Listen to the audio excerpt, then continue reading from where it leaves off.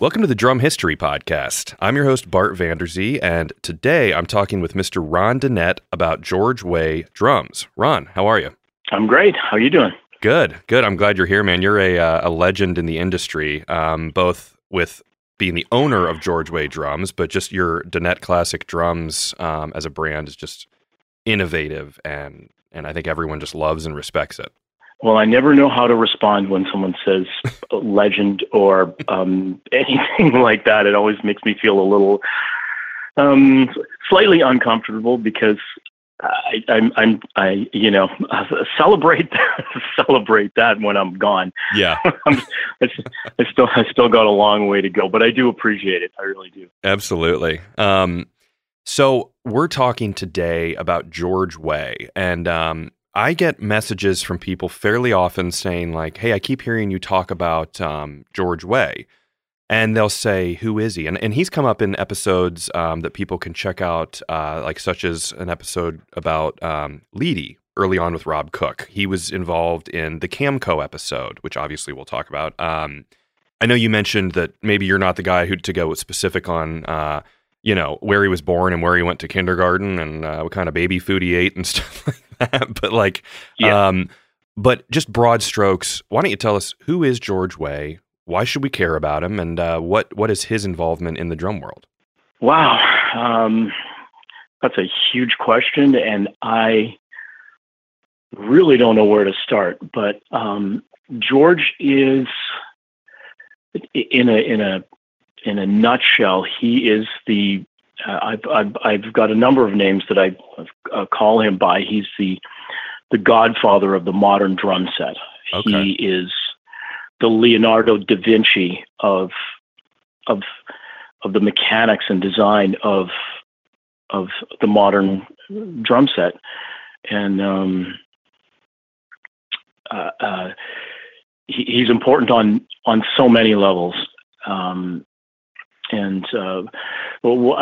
just back from New Orleans where I was at Stanton Moore's drum camp, and someone asked about him, and I said, there's not a person in this room, there's not a drummer alive today that doesn't owe George a debt of gratitude, because whatever brand of drum you're playing today, I don't care what it is, you're using one of his ideas. Yeah.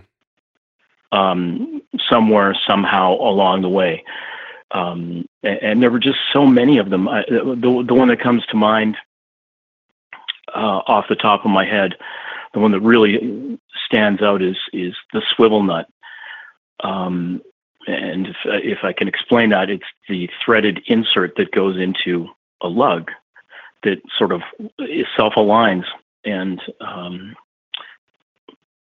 when I inherited, or when Rob Cook passed along all of George's estate, included in there were just really important historical drawings of some of the stuff he did. And there's a pencil on paper drawing in there dated 1917, in which he was drawing out versions of that particular idea, to the point where I looked at it and I went, the version that he drew is actually the one that we use now. He actually skipped through all of the lug styles where manufacturers used to use springs on the inside and felt. Yeah. Generally speaking, now that swivel nut is held in place by a little rubber insert that sort of fits in and holds it in place. He drew that in 1917. So he's an unbelievably innovative and way ahead of his time on a lot of this stuff. Way ahead of his time, and no pun intended there with his name, but he was. There are a bunch of things that are a credit to him. He was really the first drum manufacturer to use, I believe, what was then called Pyroline, but we know it better as a marine pearl wrap. He was the first one to do it. He was the one that popularized it, and we still have it going today. All of those wrap finishes, white marine pearl, that was George. Jeez. And some of that information on that particular company that was making that pyrrole was also included in those archives that I received. Wow. Now, let me ask you this. So he famously has worked with multiple different drum companies. So he was basically an employee of, I know it was companies such as Leedy, Slingerland, Leedy and Ludwig, and then he started his own company, which kind of then became Camco. But was Leedy, do you know, is Leedy the first company he actually was employed by to be, a drum worker? Actually, and I'm going to rely on the history here. He actually started with George Stone Okay. And he, of course, Stone has his own legacy. That's Boston, right? Yep. Cool. Yeah, and they started working together, making sound effects of the time. And there's a famous picture of them with these little things that made sounds, pig squeals and those vaudevillian sound effects. Again, in broad, big chunks. He eventually ended up in Edmonton, Canada, working at the Pantages Theatre there, and that's where things really started happening for him. He, in addition to being the drummer for that particular, entertainment scene, he worked with one of the, I believe he was a boilerman there, who worked at the theater, and he started making snare drums. And it was actually in Edmonton, Canada, where he really started with what was known as the Advanced Drum Company. And over the last few years, I've discovered a few of these advanced snare drums, even a wooden one. And there are a few archival pictures of him, working at this Advanced Drum Company. But I have a couple of those snare drums. And even then, George was so far ahead of his time. When everyone was using tube lugs, he used one of his early renderings versions of a swivel lug. Now it didn't swivel 360 degrees, but it was definitely self-aligning. It sort of moved at a 90-degree angle to the shell, and it was this amazingly simple lug design on a metal drum shell. And it said the Advanced Drum Company, Edmonton, Alberta. It was there that he started attracting the attention of Ulysses Leedy. And Leedy made him an offer he couldn't refuse. And so George and Elsie, his wife, whom he met while working in Edmonton, went to work for Leedy. And that's where it all began. I don't know if any of your listeners know this, and they probably won't, but they may have seen at some point in time there was a collection of advertising materials that was called Leedy Drum Topics. Yeah, no. That's I've posted some pictures of it. That's very popular, amongst the drum folks. Amazing stuff. Some of the it was basically a magazine that Leedy had put out. Now here's where it gets really interesting, at least from my perspective, because with my companies, one of the things that's been a piece of the success of Donette Classic and George Way is that all of the graphic design stuff, all of the advertising, all of the photography, all of those catchy, silly little ads, those tongue-in-cheek things that I do from time to time, everything, that's all done in-house.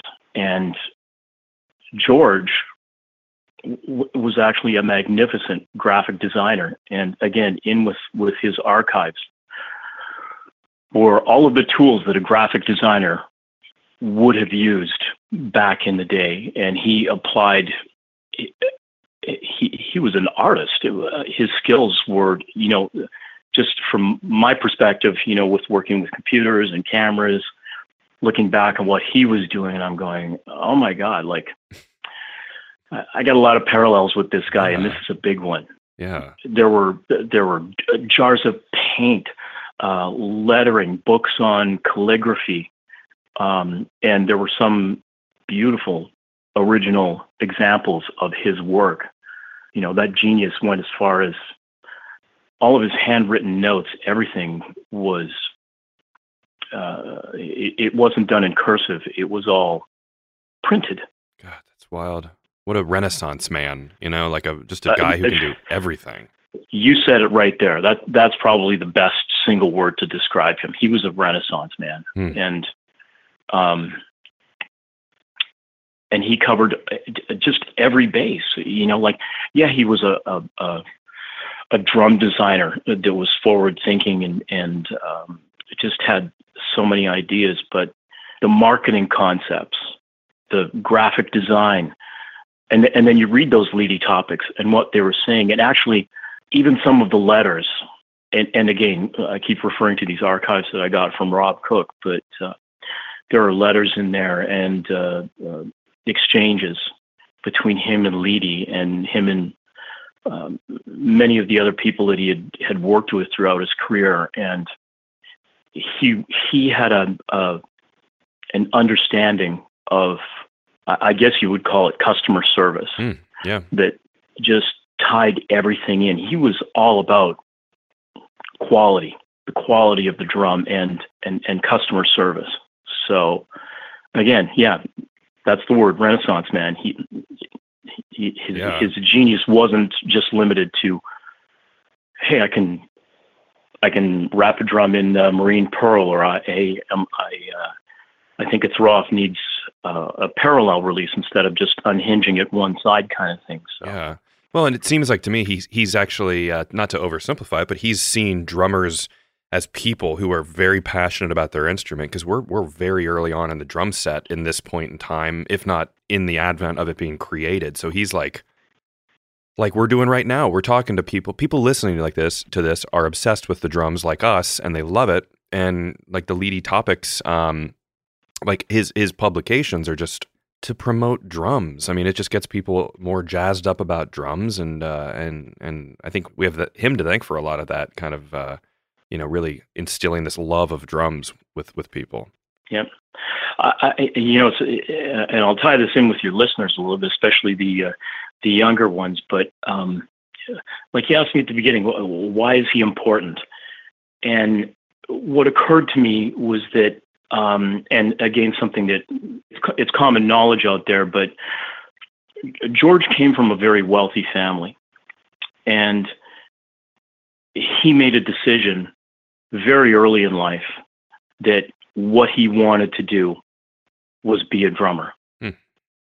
And if you read Rob's book, The Leedy Way, he tells the story in there of how his father rejected that and wasn't particularly gentle in how he spoke to George about it.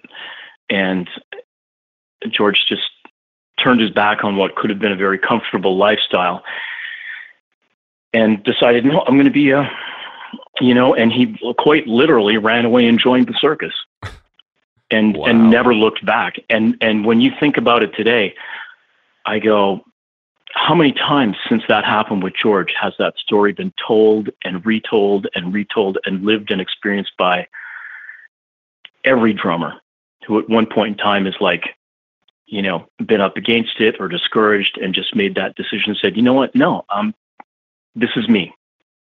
This is who I am. This is what I'm doing. I'm making the commitment to myself, and I'm going ahead with it. That's sorry, amazing. Mom. Sorry, Dad. This is who I am. This is what I want to be. Yeah.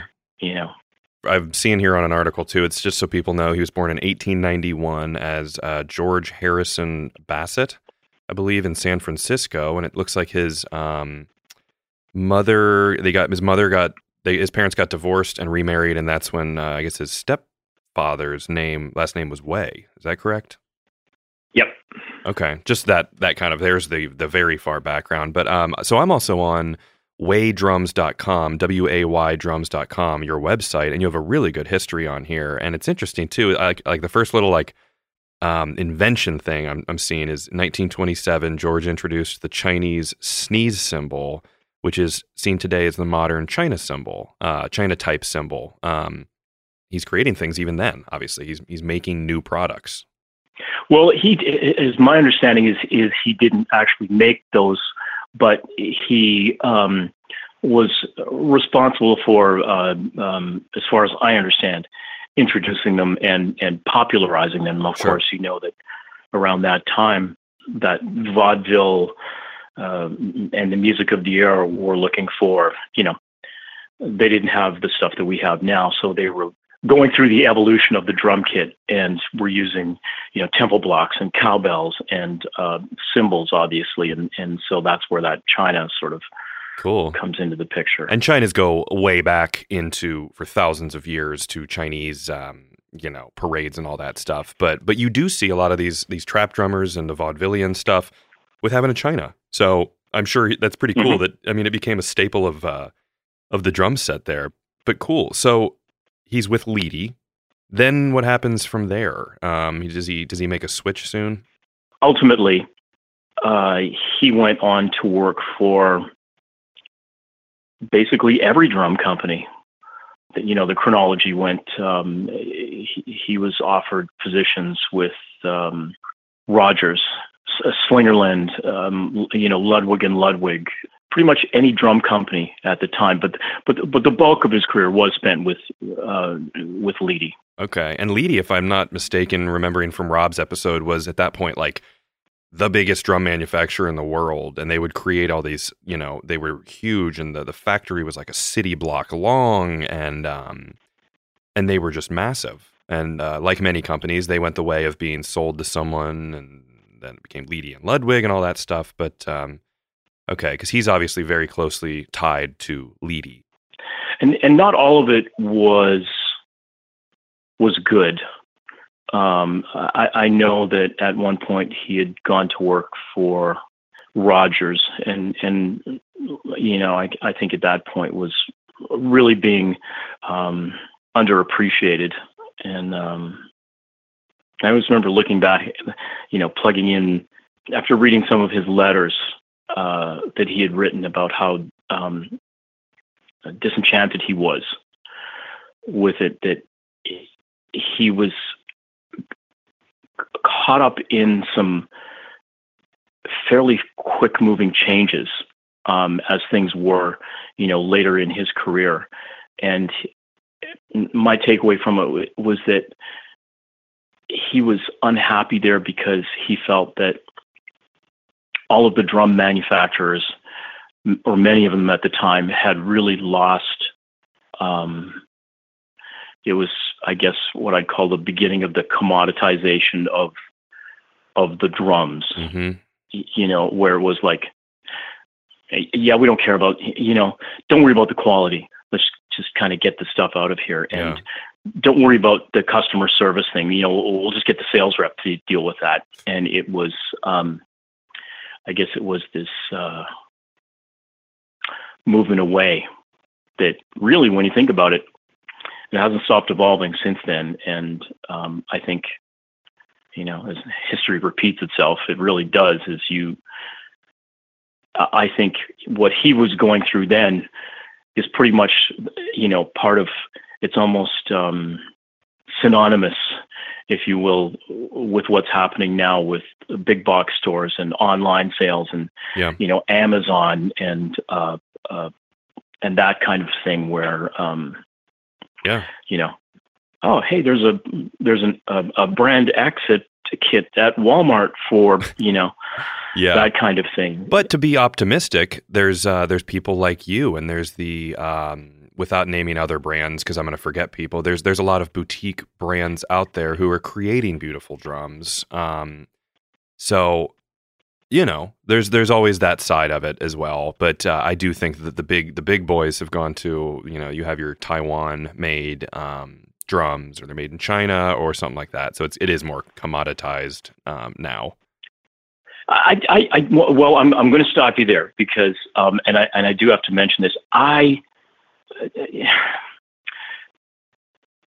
Taiwan, and to a greater and or lesser extent, China are they're a big part of the industry. Mm-hmm. And in my experience, especially with Taiwan, it's not a bad thing. And I think that the stigma of, made in Taiwan, having traveled there 3 times, visited the factories and seen how things work. I've been to factories where they are as passionate about it, if not more so, than people on this side of the water. They care what they're doing, state of the art machinery and production. So that's lesser of the angle that I was taking on that. It was more about the less about the manufacturing and more about the sale. Got it. If that makes any sense. Yeah, no, I'm very glad you just said that, though, because I think there is a stigma around it. And from a guy who's traveled there and has seen the industry, that's very good to know that actually is just very passionate people. So I appreciate you kind of shining that light on that. I guess what George was talking about was the buying experience, as opposed to the manufacturing thing. And you have to keep in mind, and I run into this all the time. Guys going, well, George wouldn't have done this, and George wouldn't have done that, and it's been a really good lesson for me. Going, yeah, but I'm picking up where George left off. And I'm not trying to bury myself in a time capsule and ignore the progressions of the company where it would have been had George not lost it as he did and had gone on to be successful. Yeah. So I go, well, things change, and the way things are made changed, and it is what it is now, and I make no apologies for that. And you know what? Quite frankly, neither does anybody else. And the only time that I've seen that happen, it bothers me because I find it disingenuous and he kept moving forward, and that'd be almost out of character for the company to be frozen in time in 1955 or wherever. Like, it needs to move forward. That's what George was all about. Right. Well, I mean, let me give you an example here. One of the famous books that Rob put out was George's Little Black Book. And it's interesting just from a historic perspective, because anybody who gets into this business understands that sourcing is a big thing. And some of those sources are very closely guarded. Back when George started, there was no internet. I mean, it would be word of mouth or a phone book or a shot in the dark, just trying to find somebody to make this or do this, or what industry can provide the wing nut that I need. And so he created this book. It's like basically a handheld, handwritten internet of all of his suppliers. And you look at it now, and it's a lot easier. Yeah. Now. Yeah. Than it was what it was back then. And geez, the only guy that I can think of who's done anything remotely close to what George did is Don Lombardi, whom I have he's a dear friend, and I have the greatest respect for him. But you even look back where he picked up with taking over, basically where Camco left off. Yeah. Again, there was no internet then. He was facing the same kind of thing. So sure. So yeah. So let's back up a little bit here. And so I'm on like you said, I'm on the history on your website here. It says he was downsized during World War II from Leedy because everything changed. Leedy probably switched over to making whatever, things for the war. Now, because he infamously, as we know, he created the George Way Drum Company. Do you want to tell us a little bit about how the actual creation of the George Way Drum Company started from being an employee of all the companies? How did he start his own company? Well, again, big strokes. Sure. and some gaps in this, but there was a couple of curves in George's career timeline that I'm aware of, and one was where he actually moved to Los Angeles to start a retail drum shop, which ran for I don't know how long it was there for. It's funny, I was just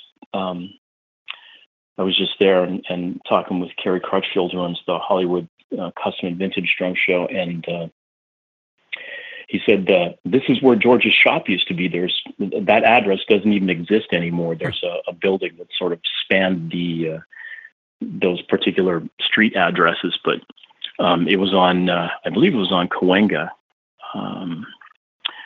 But anyway, it wasn't very successful, and for whatever reason, and I think it was after that George moved back, and that was where he decided to, again, start manufacturing drums, but this time under his own brand.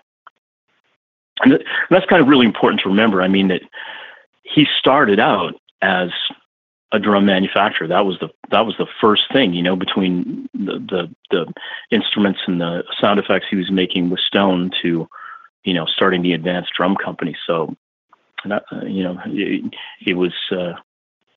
wasn't anything new to him. No, and it's cool. I'm seeing on the history here, it says that he purchased the George Way Drum Company. He purchased the factory formerly operated by Kahn's Leedy and Ludwig division in Elkhart, Indiana. So that's pretty cool that he kind of moved in there, and there's just so much history. Like, this guy he's involved in, he's at the center of everything, and it's all revolving around these old companies. Yeah. Well, Elkhart, I often say that's the crucible of yeah, modern drum manufacturing, and so much seemed to come out of that area. Absolutely. Yeah. So it seemed appropriate that, he set up shop there. When I take a step back and I look at where he was going, and if it wouldn't have been for, one of his manufacturing partners, I can see where his company would have went on to become, and I'm going to hazard a guess here, something on par with where Ludwig is today. Now, what happened there? What went wrong? Well, I can tell you one thing. It's an example of something that I've seen happen a few times since there, and there are some, history repeating itself. But George was working. One of his suppliers was a metal manufacturing company known as Camco, and Camco was owned and operated by this fella, shrewd dude, businessman named John Rochon. And essentially, what happened was Rochon had invested some money. In order to raise money, George had sort of taken the company semi-public and had doled out shares to a number of people he'd asked for money to sort of get this thing going, and Rochon was one of them. And one day, Rochon went to George and told him that he had heard that that there was going to be a hostile takeover, that someone was going around trying to buy up all of the as many outstanding shares in the company as possible in an effort to take it over. And he suggested to George that, what you should do is, if we can do this, is, if we can consolidate all of those outstanding shares, if you can go to the people that invested in you and supported you and ask them to sell their shares to me, we can probably avoid this takeover. And so George did that. And as soon as John got controlling interest in the company, he held a board meeting and, called George and Elsie and said, okay, well, I got controlling interest in this thing now, and here's what we're going to do. And just in one fell swoop, changed the entire culture of what George was doing. And I can just see what was happening there. George and Elsie looking at each other, going, and I guess during this meeting at one point, George said, "Well, people are going to think we're crazy. I mean, if you're going to do this, we may as well not be a part of this." And Rashawn jumped on that and said, "George, I'm glad you feel that way. Let's make your last day Friday." Oh. And they went, whoa, they went home for lunch. And while they were having lunch at home, Rashawn recalled the meeting and said, "Okay, you know what? Actually, let's make their last day today," and sent a courier or someone to his house while they were still having lunch and said, "Yeah, actually, you have to come back." Oh, man. And so, George was, he got screwed out of his company, and that was fairly late in his career. And that is where, Camco drums, as we now know them, started. So, I mean, they've always, that's always put a bit of a taint on the Camco brand for me. But, sure. I guess the good news is George and Elsie, I think it was at that point that he went back to work for, I think that might have been when he went to work for Rogers. And there were some legalities in why he didn't just, start the George Way drum company again. But ultimately what he did was something similar to what Ludwig did when they lost control of the Ludwig name and they started WFL. So he started GHW. And although he wasn't making drums, he was, again, basically selling parts and components and cymbals and things like that. And that was the last stage of his career was basically being a distributor. And I think one of the last famous pictures of him, was this huge array of products spread out all over the floor, and him sitting in the back corner. Was everything from cymbals to snare wires to everything, and that was wow. That was the end of his career. Man, that's sad. I mean, and so one thing that I think he obviously has countless inventions and things like that, but I think the just to kind of so everyone knows maybe everyone knows the DW round lugs, which would have been the turret lug, which go back, that was a part of Camco, which go back further than that. That was the George Way. I mean, so he invented things like that, right? I mean, he was just innovative in creating these things like that. So now you see him, you just, like you said, you see his spirit in everything. I certainly do. Yeah. I certainly do. And it was interesting, I had a conversation with Don Lombardi recently, and we were talking about the lugs. And I had heard, there are a couple of stories.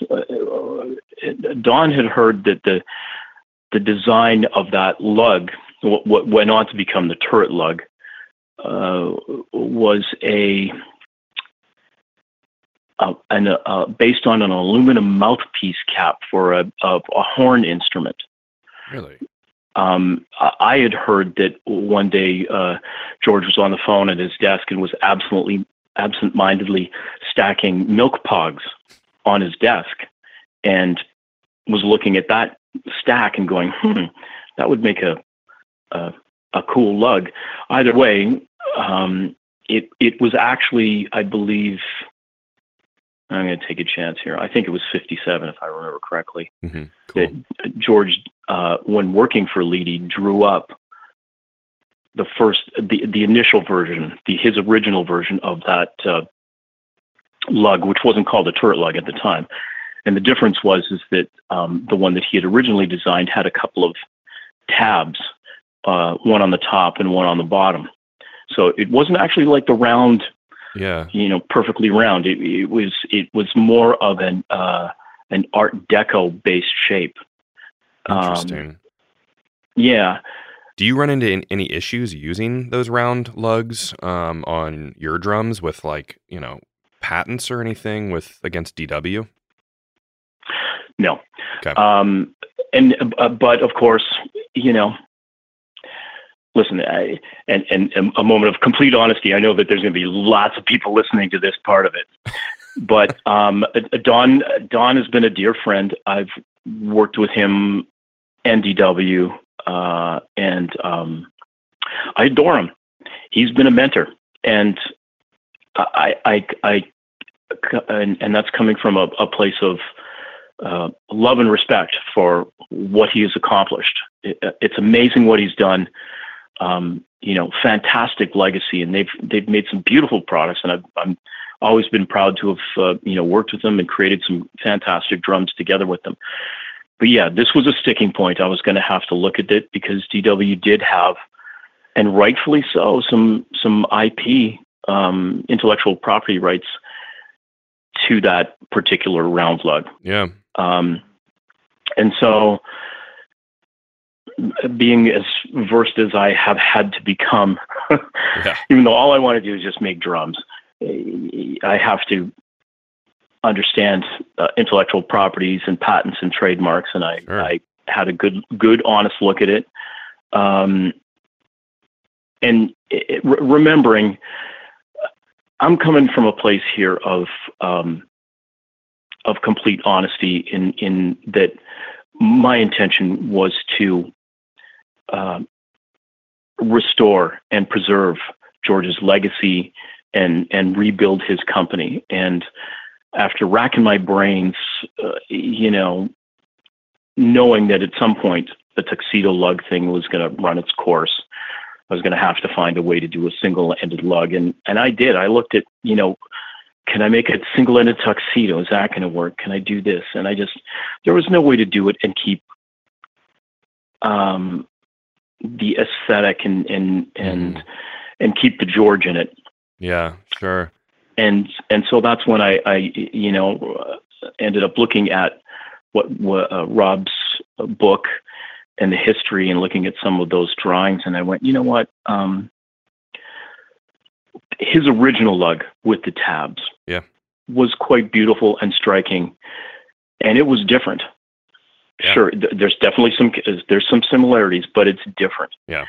And I looked at it and I went, I don't think that there is any chance that anyone is going to ever be confused between a drum that has what I call the aristocrat lugs on it and a cloud badge that says George Way with a round lug drum that has a round badge that says DW. If anybody is that lacking in knowledge of instruments that they can't, if you can't spot the difference, then I can't help you. Well, but it's certainly not. I'm certainly not going to let it stop me from going ahead and doing what I wanted to do. Now, they're high-level drum sets, so if you're at that point, you can discern the two, obviously. Absolutely. Now, I had, again, coming from a place of friendship and respect, I had a conversation with Don, and Don gets it. Mm-hmm. Don gets it, and ultimately, we found a way, a good compromise. And so, without getting into the details of that, everybody's good. Cool. Don gets it. I'm not trying to be DW with George Way. I'm just trying to rebuild the company. I don't want these drums to look like or be, ultimately compared to George's thing is George's thing. Yeah. DW and Don's thing, they're completely different. And I'll say this, because I said this to Don. After receiving all of George's estate and some of the absolutely priceless historic treasures that are in there, and you ask me about that in a minute. Totally. Yeah. I realized that I am just the caretaker of the brand. Yes, I bought it. Yes, I own the trademarks, but I'm not going to be making drums forever. I'm 57. At some point, I want to see that brand keep moving forward. And, wouldn't it be great someday to see that fantastic lineage of George Way, Camco, and DW just put back together. Wow, that's a powerful thought that never even occurred to me. Wouldn't it be though? Like, I'm like going, and so you can draw your own conclusions there, but Don Lombardi gets it. Well, yeah, he's in acquiring Slingerland recently. He's obviously got an eye for the historical, like a respect for history. Of course he does. So that's a thought, man. I've never thought about that. Yeah. Wow. And that's what I put it to him in that way. And when the time comes, that's what I'd like to see. Yeah. That would be the ultimate thing. I think it was just to be able to take those pages of history and tape them back together in a book in a way that makes sense. So, yeah. Right the wrong that was done to George there towards the end of the company. Wouldn't that be awesome? Yeah. Wouldn't that be awesome? I don't know if George is watching from some, a cloudy vantage point, or whether, or not. But I just think that anybody who is a drummer and appreciates the instrument would be so satisfying. Absolutely. And I'm one of those guys. So, yeah, that's where I'm coming from on this. Man. Well, to kind of reading in the history here, to wrap up George, it said in 1962, George starts the GHW Drum Company. 7 years later, on February 21st, 1969, George Harrison Way passes on. So he passed away then. And then I think another thing I want to note that people can Google this, and I've always wondered this, and I'm working on a British drum company episode, but there's a company called Hayman, Hayman drums, and they use round lugs, and they look identical to George Way and DW, and I think they're from the 70s, and I always wondered if there's any legality stuff there, because it's like it's a drum company with round lugs, and but it's British, so I don't know if it's because it's international patent stuff. What's up with that? But everyone should Google it, Hayman, and you'll see, like, whoa, those are... Yeah, the Hayman lug always comes into that. Patent and trademark and IP law is mired in nuance and subtlety. And, you can't trademark a shape. Circle. So, yeah. So just because your lug is round, I mean, I think of it in this way. There isn't a manufacturer out there who's made a brass lug on a lathe that if it's on a lathe, it's going to be round. Mm-hmm. And depending on how you look at it, you see a step in it. Okay, well, I'm not just going to make it some, I'm going to put a step on the bottom, and so Hayman or not, I mean, there are some similarities. The first similarity that's most obvious is, well, it's round, mm-hmm. and there weren't a lot of die cast lugs around that were around, but here's what I want your people to Google. Go and look up round brass lugs, and you will see so many variations. And I've done this myself, that it's like, let Hayman be only one example, because there's a lot of them out there. Yeah. So cool. Well, I just wanted to throw that out there, just because it's like a little rabbit hole to go down for people. But yep. Cool. Well, Ron, why don't we kind of get towards the end of the episode here with, how did you acquire all this? You were the owner. I mean, like you said, you've acquired it. You've gotten all the trademarks and all that stuff. What's that story? How did that happen? Some of my dealers had been asking me if I was ever going to do an entry level or a mid-level drum. And I was reluctant to do it because I'd worked so hard to build the Donette brand up to be high end. Mm-hmm. But I open-minded, and I considered it, and I went, well, what would a badge look like? And the first thing I did was I looked at that beautiful Art Deco cloud badge that George designed, and I, deleted the George Way and put Donette, and I looked at that, and I was horrified. I went, That is sacrilege. That's That wrong. is not going to happen. That I will not do that. And so, but in researching, the origins of the badge and everything, I came across a name of this guy named Emmett McNeese, and who happened to be the last owner of the trademark GHW. So I called this guy, and he'd run a sheet music store in Elkhart, and had a 2-hour-long conversation with this fellow. He's since passed. He was a sweet guy, very old at the time when I talked to him. He gave me the history of the store and everything. And at the end of it, I said, "Well, Mr. McNeese, I would love to buy that trademark from you. I promise I'll do right by it and right by George's memory." And not sure that he really cared about that, but he said, "Well, I'll tell you what. Here's what I paid for it.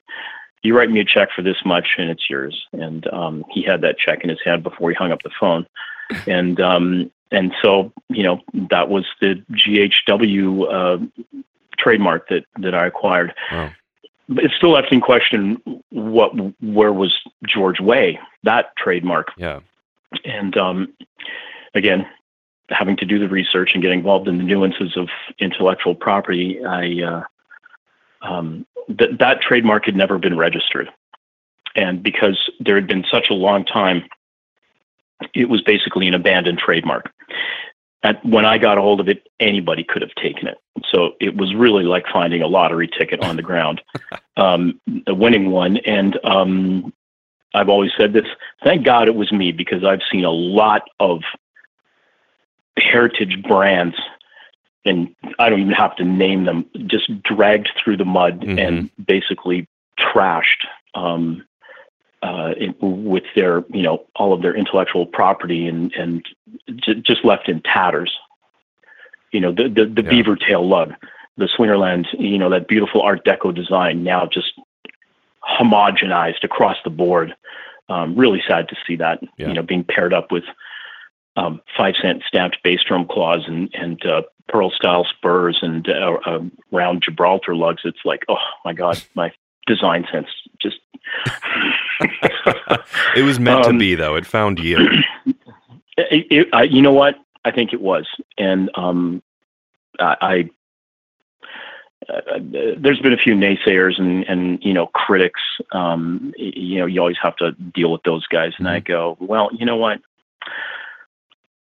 I got a clear conscience. I know where I lead with my heart, and I love George Way. He's been never met him, but he's been a mentor to me through his work, and I'm proud of a few things, but how I've rebuilt and worked tirelessly to restore that company to where where I think he would have liked it to have been. I'm completely happy with that. Yeah, I think you're doing a great service to it, and I think, and you've got some great players. I've seen, I actually recorded him a while ago, young drummer Joe Mintz, who was at the studio I work at a while ago, and he's a George Way artist. And you've got some other people who are just very respectful and just love what you're doing. So, I mean, yeah, you're doing a great thing. I'm trying to, and it's not easy in this market. And having rolled this ball up the hill for the last 12 years, ironically, it's now outgrown me. It's become a little bit hard for me to manage how big it's become and grown, and yet I still look at it and the potential for it to continue to growing, because it's a unique brand and it's a unique product, and I hope I can find the energy to keep rolling it up the hill. Well, absolutely, because to me, it's like you see someone playing these, or you see these, and it's almost like an insiders club of people who know about George. Which now, hopefully, thanks to this, we're going to get that message out there a lot more. But it's just like the truest, like it's just as pure as it gets with drum, heritage. And the stuff you're doing is beautiful. Everyone can check it out at waydrums.com, waydrums.com.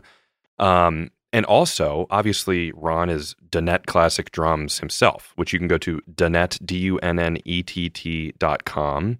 And obviously, you're on social media and all that stuff. And yeah, is there anything else? Is there anything cool you're working on right now you want to share with the audience? Oh, God. George Way-wise, yeah. I mean, this has been a transition year for George where, it's the rebirth of the Aristocrat lug, and all that came with it. So it's just working hard to get that out.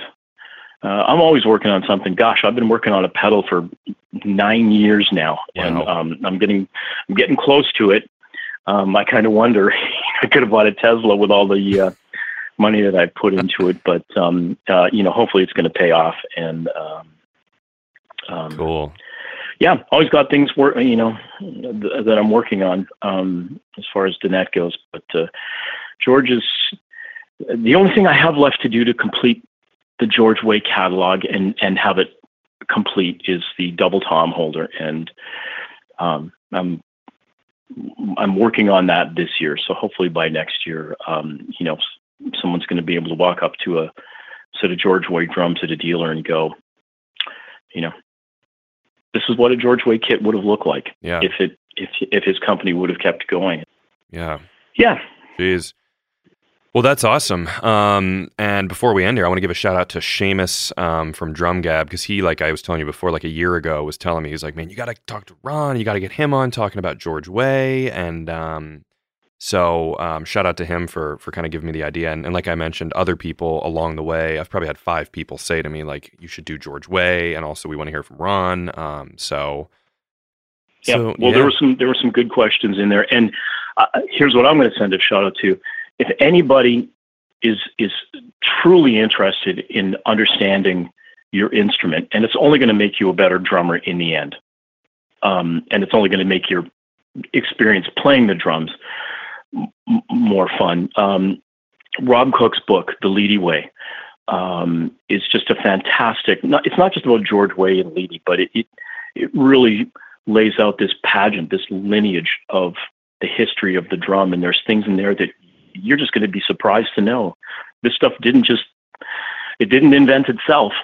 Somebody had to do it. So I'd encourage you to go buy it. It'd probably be the best, $20-$30 you'll ever spend. Yeah, absolutely. And Rob truly has become such a friend of this show, where an episode rarely goes by where we don't talk about Rob. And I was telling you before, I just got a Christmas card from him today, which is like the coolest thing in the world.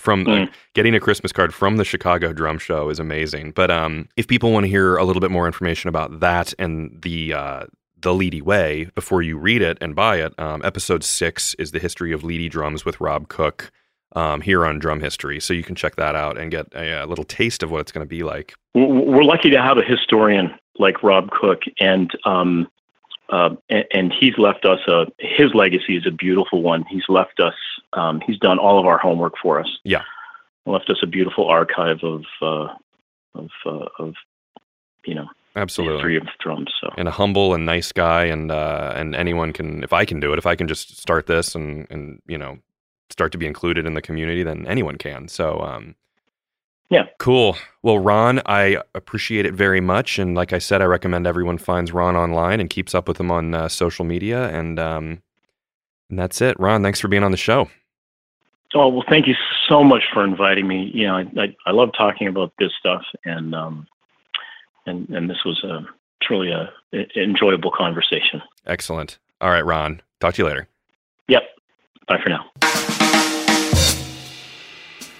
If you like this podcast, find me on social media at Drum History, and please share, rate, and leave a review. And let me know topics that you would like to learn about in the future. Until next time, keep on learning. This is a Gwyn Sound podcast.